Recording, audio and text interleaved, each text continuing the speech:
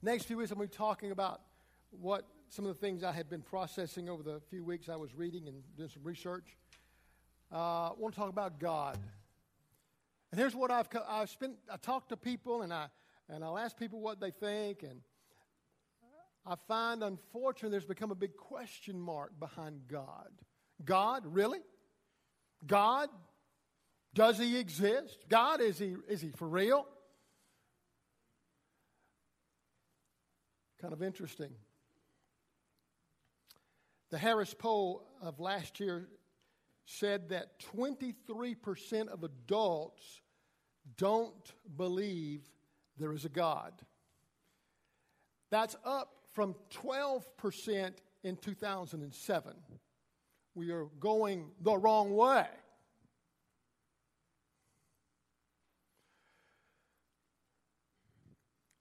%20 are very religious. That's a term we'll talk about later. 40% are somewhat religious, which is down from about 49%.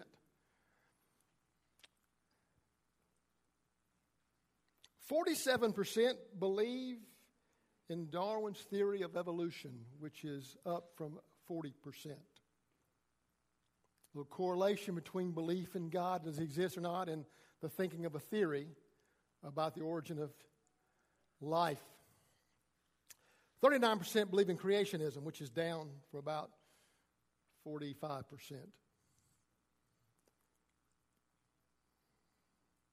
And 36% believe in UFOs, okay? And ghosts. God, really? As we think about this, 75% believe in God, but in that belief, is he, and this is the point, is he the God of revelation, or is he God of imagination? Think about that for a minute. Is he the God of revelation? It's in your notes. It's a God of imagination. What's the answer? What is the answer? Because there seems to be today people, even though there is a 75% that believe there's a God, for some of them it's the God they've imagined. The God that they have drawn up in their own mind or their emotions or their preference even. And there seems to be a huge crisis of doubt today in our world, even among believers to some degree. The crisis of doubt is a doorway to discovering God. It's where it always starts. When you begin to doubt, does he exist? He has a way of making himself known. And then people choose to accept or reject that. So I want to share two thoughts with you today. Number one is this. You can believe in a God you can't see because you can see what he has made. Romans chapter 1, verse 19. And I'm going to talk about verse 18 next week. You want to be here? And verse 21. But I'll talk about 19 and 20 today. They know the truth about God. The Apostle Paul is building a case for the gospel of Jesus Christ that comes to rescue man from his sinful plight. And he says, they know the truth about God. Wow. He said that to everybody, Jew and Gentile. They know the truth about God because he has made it obvious to them. Undeniable. For ever since. How is it obvious? I mean, that's a broad claim, isn't it? Isn't that a strong word? God's been obviously revealed to you. God's made himself known to you without doubt. You say, how did he do that, man? I've not seen God. I mean, he's invisible. How do you know he really exists? Can you prove he exists?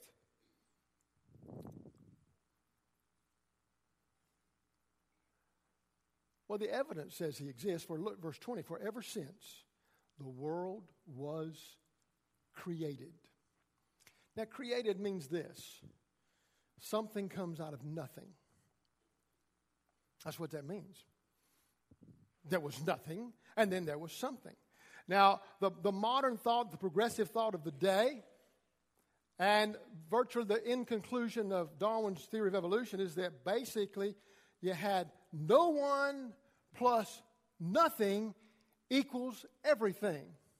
That's the bottom line. That's the bottom line. There was no one with nothing, and now we have everything. Well, Paul says that's not how life works. That's not how it all started. There was a creator. The world was created. There had to be a designer, and there had to be someone greater than the natural. Had to be someone who was supernatural. God created, and look at this. People have seen the earth. With the eye, you've seen the earth, the sky. Through everything God made, they can clearly, obviously, see His invisible qualities. His eternal power and His divine nature.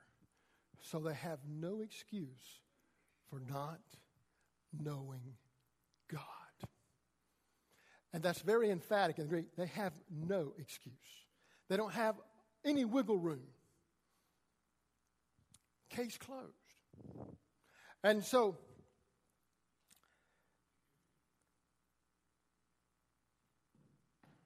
you look at this. I've had a conversation with a young man, and he was struggling, and life wasn't going well, had all kind of problems, and very defeated, and trying to find his way in life. And so we started a conversation, and he said, "I just want to talk to you about some things." He said, "Man, that's awesome. Let's talk." And we're doing this, and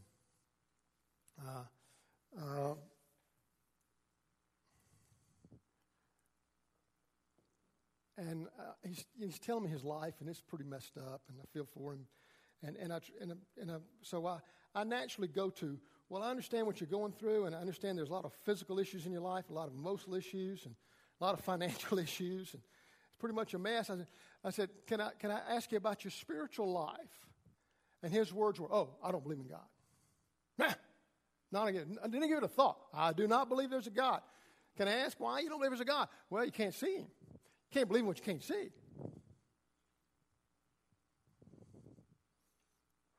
So I don't believe in God.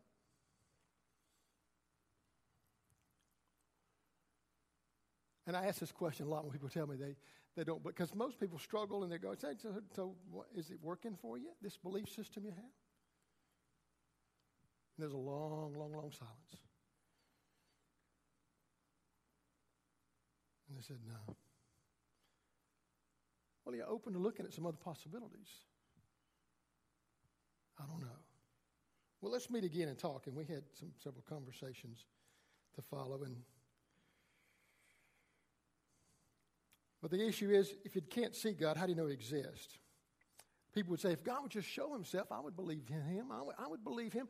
You got buddies in high school. You got people in college. You got even people in middle school saying, I just don't know about God because you can't ever see Him. And if He just showed Himself, man, everybody would believe. No, they wouldn't. God showed Himself to Israel in a cloud by day and a fire by night. And they didn't believe. Jesus walked this earth 2,000 years ago and did miraculous things. And the majority of people did not believe in Him.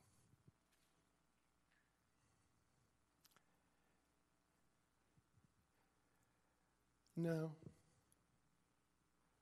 God's made Himself known. There's something rather than nothing. That's how you know there's a God. I look and I see you, and therefore, because you exist, I know there's a God. I look out and I see amazing sunrise. And I realize that God exists. I see a beautiful sunset because God exists. I see the great Smoky Mountains, and I'm going, man, what an amazing thing, God, you exist. Look at all this something that exists, that had to have a beginning point, had to have someone that started the ball rolling. There's something rather than nothing. The naturalist wants us to believe that no one times nothing equals everything. We're just here by accident. There's not a person in this room here by accident. And there's not a thing in creation that's here by accident. So what about all the bad stuff? Another sermon, I'll get to that, but that's not God's fault. That's God's grace and love in action, working in the midst of evil and suffering. I want you to understand the church today has got to be so aware of how to communicate the God, not to prove it. We can't prove there's a God. I'm asked this all the time. Can you prove to me there's a God? No, I can't. And they go, why? Why are you a preacher? Because you can't prove there's a God? No. I can ask you to look at the evidence, and the evidence will prove there's a God. I can't prove there's a God. I can just point you to the evidence. Talk about that today. You look around and you see the evidence of a master designer, someone with a plan and with intention and with capability. The nature is the evidence that an all-powerful God exists. God spoke the world into existence in the beginning. God created, displaying His glory. Man suppresses the existence of God by denying it. What Paul is saying, God give you something without excuse. Now, verse 18, we're going to clarify that really next week. But he said, here's what's happening. You look around, you see God had to do, someone had to do this. And the only person that stepped up and said they did it is God. God said, I have created the earth for you to enjoy and experience. And life and all that it is. So you see the beauty of everything around you. And yet man suppresses the existence of God. And here's the tragedy. You say, what's happening in our world today? Because we have suppressed the truth about God. Either some believe He doesn't exist, or some say they have a different idea of God from what's revealed in the Bible. They have a warped idea of God or an imagination of God. And therefore, that still suppresses truth about God. And in the process, when you suppress truth about God, you know what else follows? It follows like clockwork. Then you suppress morality. If there is no God, there's no morality. Every man does that's right in his own eyes. And if you look around today, you see the evidence of a world that is suppressing the truth about God. You see it every day. I get something on my app. I got a Fox News app. And every day, I see acts of violence. I watched acts of disrespect. I watched acts of rebellion. I see tragedy. I see massive addictions. I see all these things that simply point to the fact that we have suppressed our truth about God to a point that now we have no reason but to live out in our own desires and lust and appetite.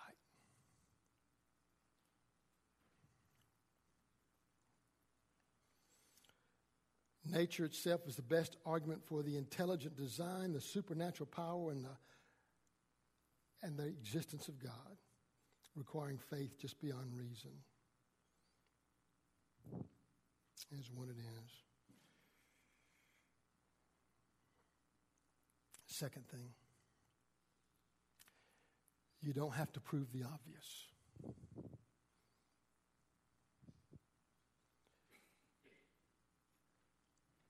Here's what we know. You are, look at this. You don't have to prove the obvious. The evidence speaks for the existence of God in the complexity of design.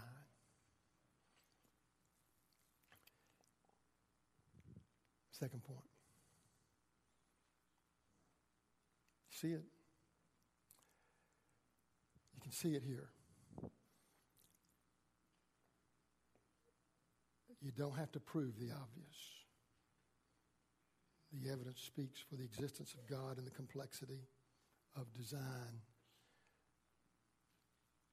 Psalms 19:1. The heavens proclaim the glory of God. Anybody like to, when you were a kid or even now as an adult, did you ever go outside and look at the sky and look at the stars and just stare at them for a while? Did you ever do that? Raise your hand. Do that. What were you thinking when you did that? Did it kind of overwhelm you? Did you feel rather small? And did you feel like, gosh, this is so amazing? And you go, wow, look at all that. And you experience the warmth of the sun. And the design takes place. There's a sun that shows up in the morning, a sun that shows up in the end of the day. It's such an amazing sight. Do you know in Key West, every afternoon people gather to watch the sunset? We were in Key West several years ago, and there was a big deal. They go to there's a place just right there at the end of the island. People come up in their boats, they drive there, and they celebrate the sunset. Because there's something about it that says, this is so incredible. This is so amazing. It reminds us that something is so beyond human word and human ability exist. Wow. The complexity of design. Look at the next verse. Day after day. Look at the day after day. Go back to verse 2. Day after day, they continue to speak. Night after night, they make him known. Look at that. He said, look, the heavens declare the glory of God. They speak volumes about his existence. It is undeniable as you look at the stars of night and the sun of the day. And day by day, with sunrise and sunset, they simply tell us he's here. He exists. Verse 3. They speak without a sound.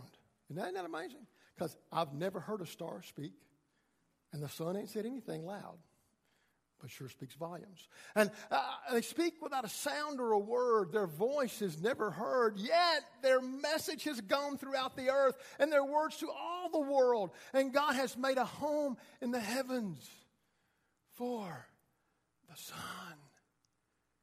Every day is a demonstration of the incredible intelligence of God, the power of God, the knowledge of God, that is undeniable, is obvious, and only with the darkness of a mind do you deny there's an existence of God day by day by day and think yourself to be wise.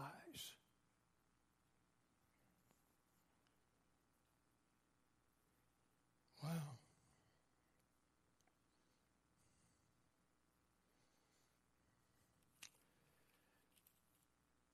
The fact of a little cell. I took a class and I had to have it was science and it was but I had to have a book that was an inch thick. You say, how do you know it's an inch thick? Because I try to find books that are under an inch thick when I had to read them in school. It was an inch thick, 600 and something pages. Because I always look at the back and see how much I got to read. It was on the cell, 600 pages on the cell. This little, very minute part of life that is the reason there is life, the cell. In Darwin's theory of evolution, it was a very simple process. It was just a cell and basically not much to it because not much was known, not much was discovered. And he even made the statement in his black box that if ever there is a complexity to the cell, my theory will not hold up. And yet it is still taught today like it's the gospel, and it is not. But here's what we do know. The cell is complex because now, Sir Frederick Hall has made the statement, if you took the complexity of the cell based on the DNA that determines so much individually in the cell, how it's the energy of the body, how it multiplies, how it functions, how it operates, to believe that a cell could randomly become life, that all of a sudden a cell would appear and there would be life and it would function. To believe that possible without a designer, you would take the number 1 and put 40,000 zeros behind it to be any remote possibility of happening. There is a God because the heavens say so. And may I tell you don't need a preacher to tell you that.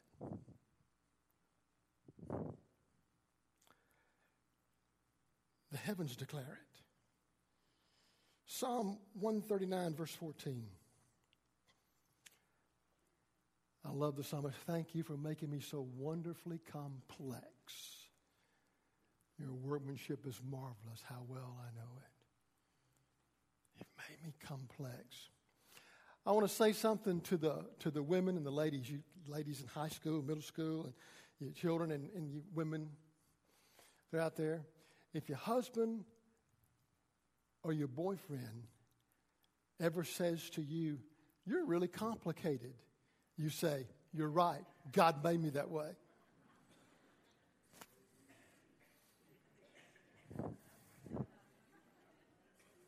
Evidence of God right there. I could stop. God has made us complex. Can I say, I did this thing yesterday, and I was so frustrated, man. Then I was grateful that I didn't cut a main artery, and thankful that God just, was taking care of me. But then I'm at the doctor's office, and she's talking about this thing's going to do this. Well, how long have I got to behave? She said, well, you can't do anything for 10 days.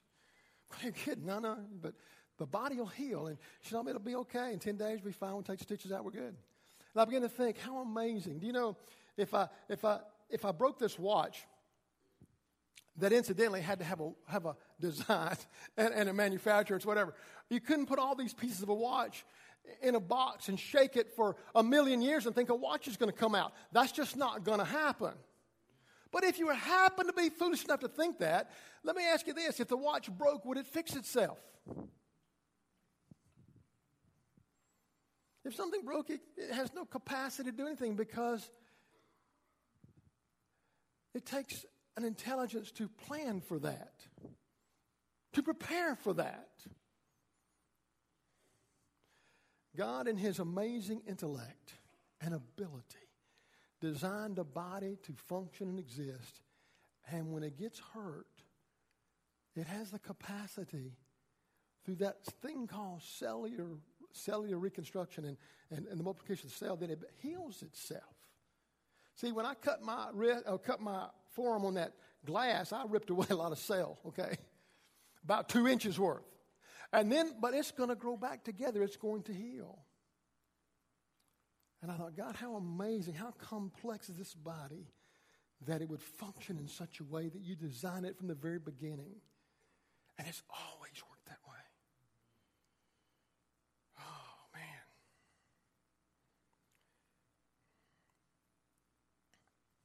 My last story.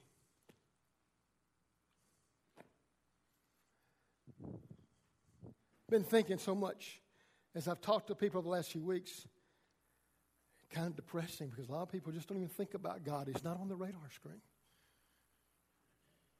And so I was reminded of a conversation I had with a friend of mine. I